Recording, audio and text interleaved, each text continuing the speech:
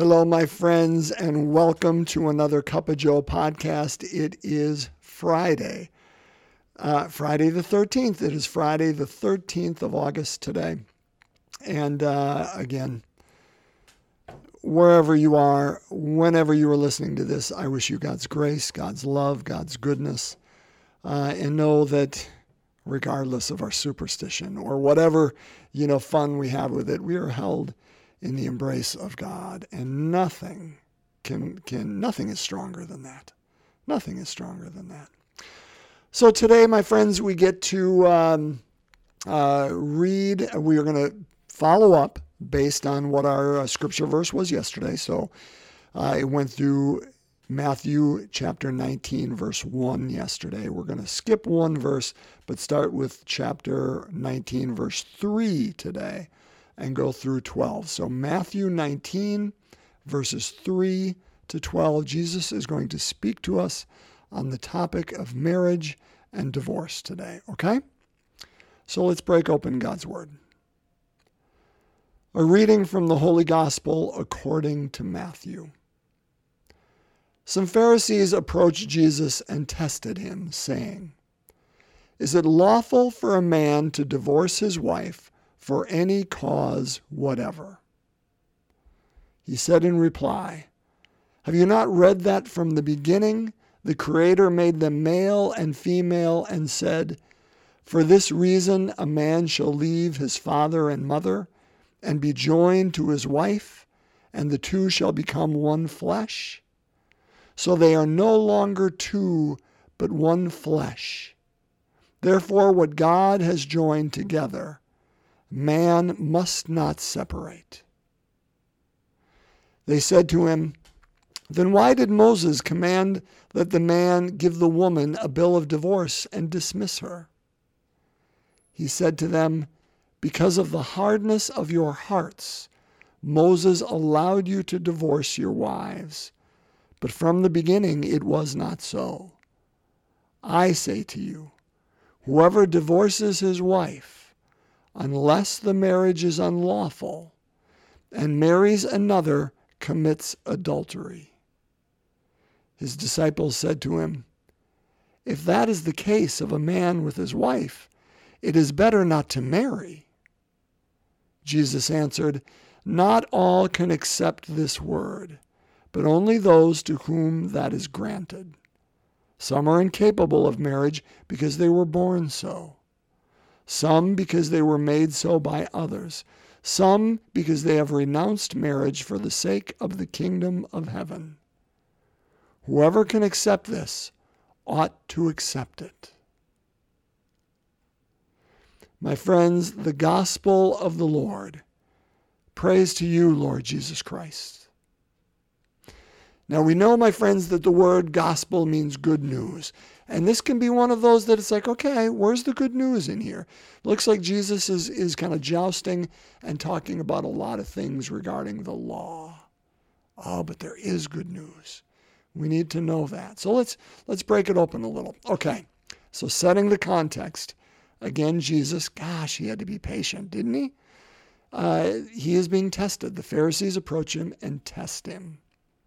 Now, it's important that you listen to their whole question. Is it lawful for a man to divorce his wife? So usually we just kind of cut it off there. Is it lawful for a man to divorce his wife? But they say for any cause whatever. Now, they're trying to trap him, right? Because they know if he says no, they're going to say, well, Moses said. And if he says yes, they're going to say, well, this is what God said. And so Jesus doesn't go to the Moses argument right away, even though that's where they want him to go, because they're asking, for lack, I'll use our term today, they're asking a canon law question.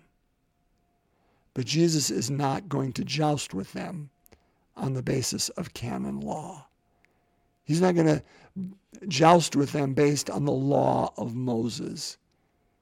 He's going to joust with them through the Spirit of God and what the intention of marriage is. So Jesus doesn't go back to the law of Moses. He goes back to Genesis, right? Goes back to Genesis chapter 2 and says, listen, have you not read? I mean, almost mocking them. Well, of course they've read it. They certainly know that. Have you not read? From the beginning, the Creator made them male and female, and said, for this reason, a man shall leave his father and mother and be joined to his wife, and the two shall become one flesh. Brothers and sisters, that is so good, isn't it? The two shall become one flesh. How do you separate one flesh without extensive blood being shed? How do you separate one flesh without incredible injury or hurt or pain or death being involved in that? You can't. You can't. And Jesus is using that scripture to remind them. And even the next verse says so. So they are no longer two, but one flesh. Therefore, what God has joined in this act of one flesh is not just talking about making love, although he is talking about that, but he's talking about their oneness, their union. Not only on just a physical level, but on a mystical, spiritual, emotional, mental union. What God has joined together in this way, we must not separate, because we cannot do it without pain. So then the Pharisees get to their real question. Well, Moses said it this way. That's where we thought you were going to go, and we were going to argue with you on that level. And he says, listen, Moses only did it because of the hardness of your heart. Moses allowed you to divorce, but from the beginning it was not so. So I say to you, whoever divorces their wife, unless the marriage is unlawful and marries another, commits adultery. Now, brothers and sisters, the church, and when I say this, I mean the Christian church, it takes this seriously. We live in a culture of separation. We talked about it, was it yesterday, 2 days ago? We live in a polemic. We live in a divided reality. And our God says that's not the reality that he invited us to. It's not the reality he created us for. He created us for union. I mean, again, forgive me. I only can speak what I know, but I know that the original intent is in the garden, right? Go back to Genesis 2 and 3.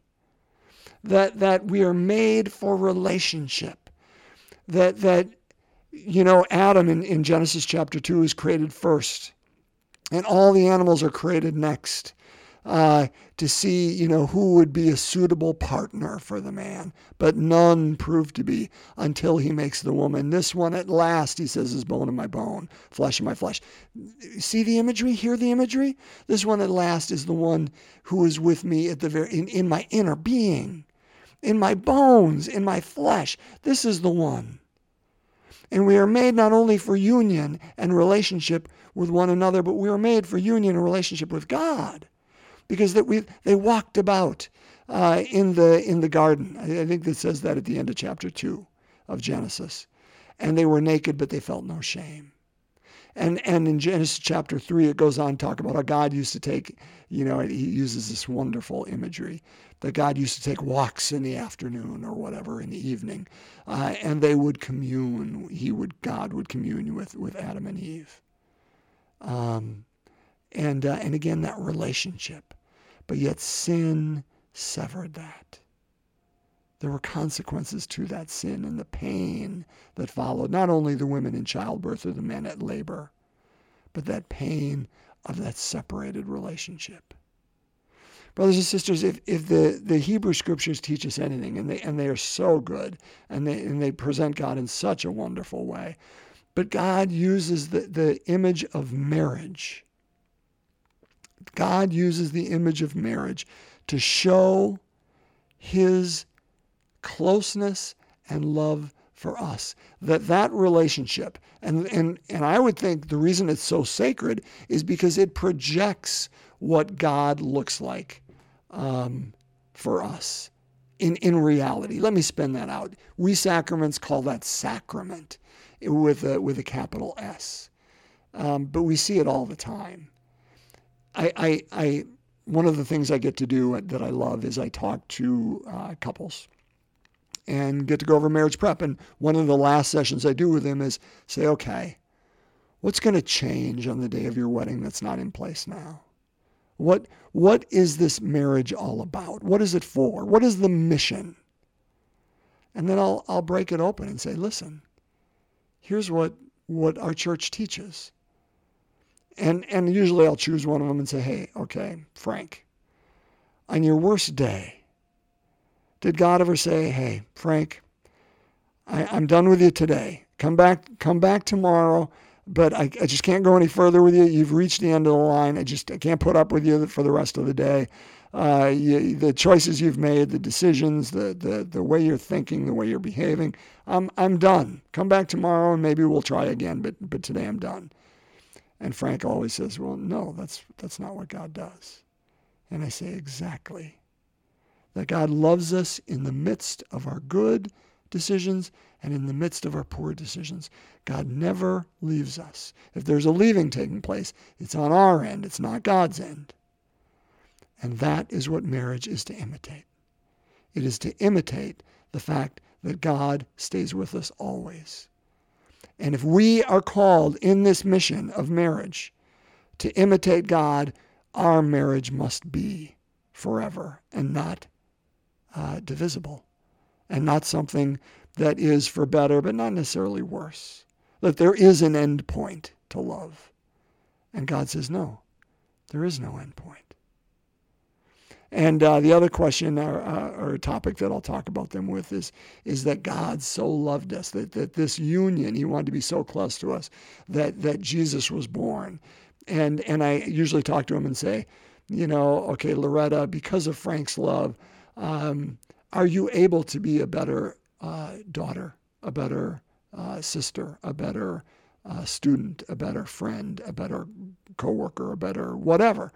And undoubtedly, Loretta will always say, or whoever I'm talking to, well, of course, because I feel like his love grounds me and allows me to go forth and be whoever God made me to be. I'm saying it in my words now, not necessarily their words.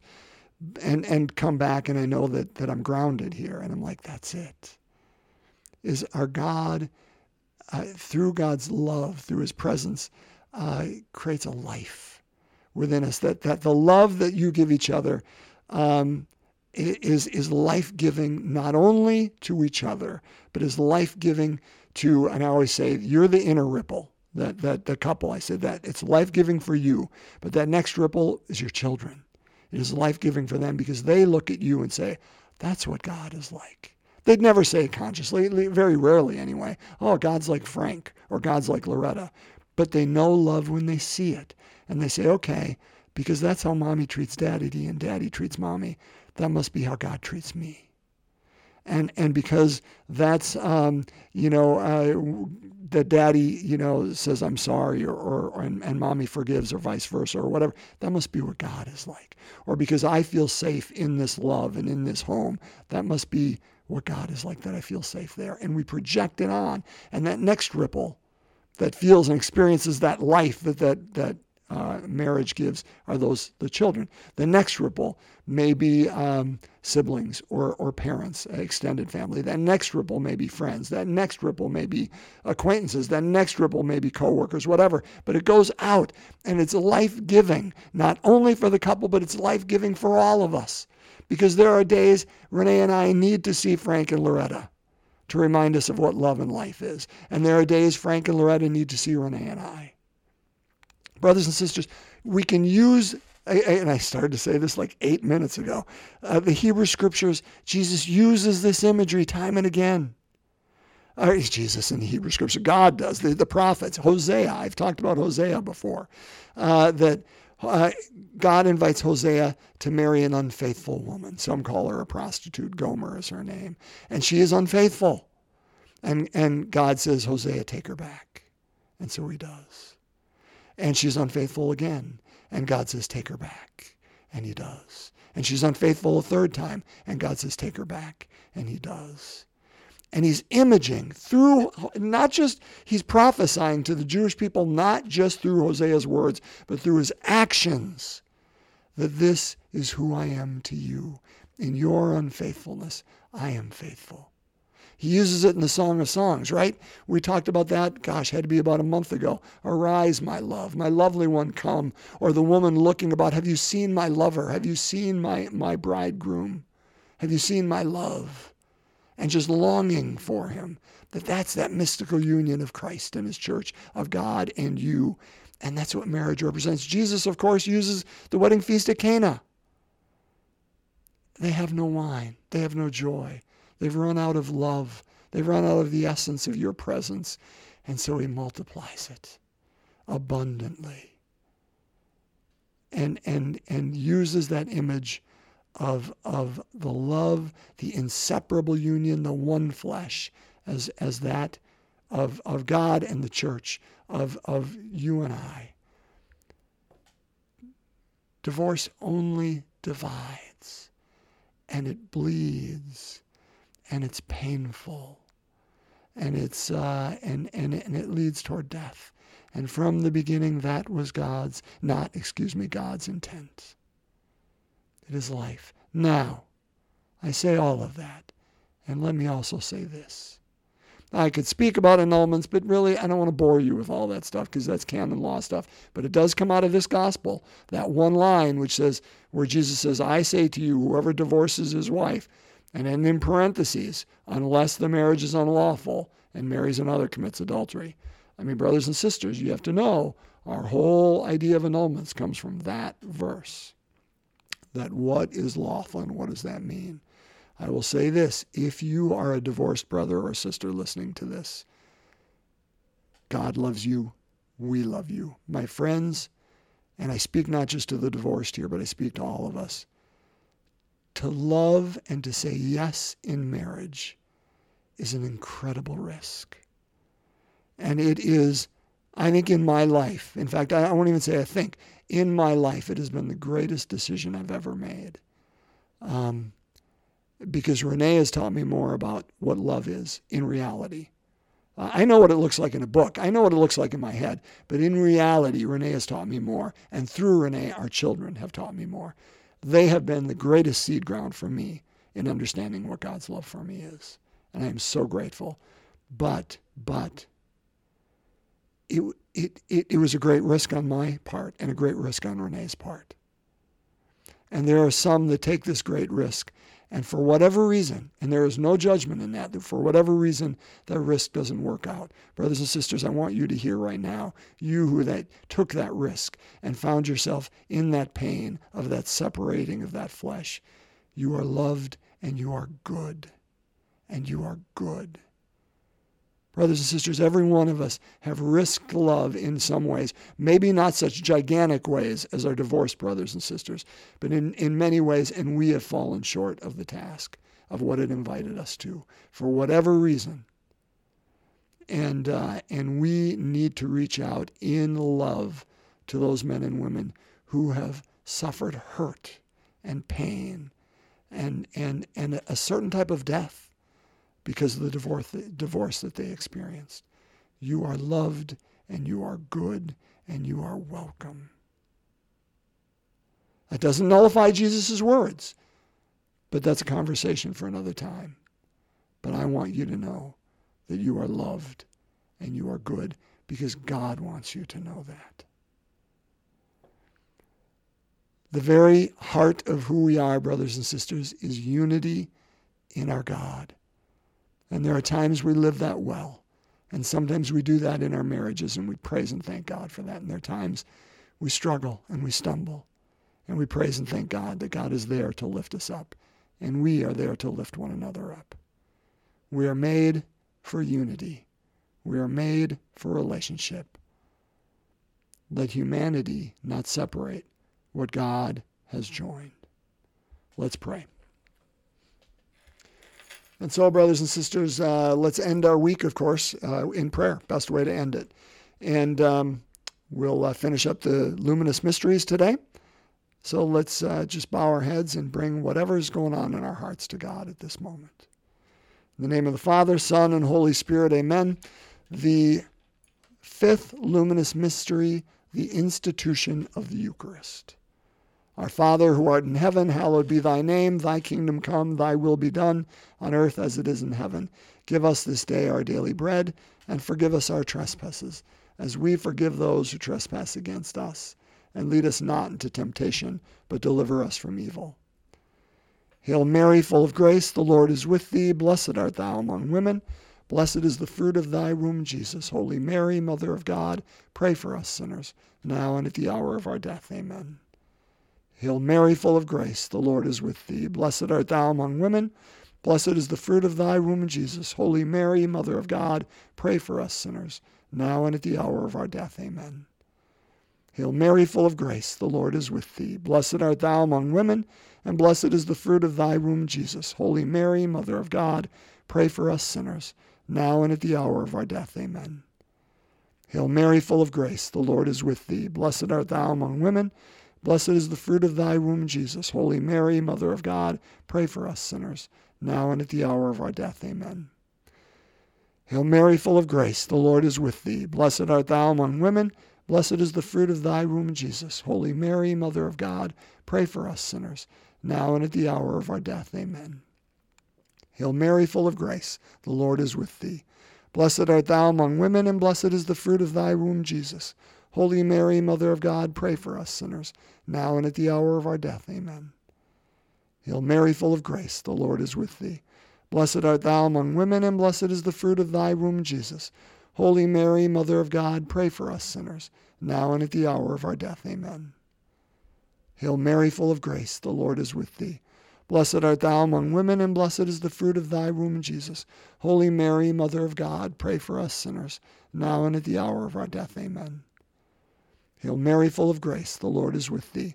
Blessed art thou among women, and blessed is the fruit of thy womb, Jesus. Holy Mary, Mother of God, pray for us sinners, now and at the hour of our death. Amen. Hail Mary, full of grace, the Lord is with thee. Blessed art thou among women. Blessed is the fruit of thy womb, Jesus. Holy Mary, Mother of God, pray for us sinners, now and at the hour of our death. Amen. Glory be to the Father, and to the Son, and to the Holy Spirit, as it was in the beginning, is now, and ever shall be, world without end. Amen. O my Jesus, forgive us our sins, save us from the fires of hell, lead all souls to heaven, especially those in most need of thy mercy. In the name of the Father, Son, and Holy Spirit. Amen. My friends, have a wonderful weekend, and bless you, and just be held in the grace and mercy in the arms of our God. God's peace.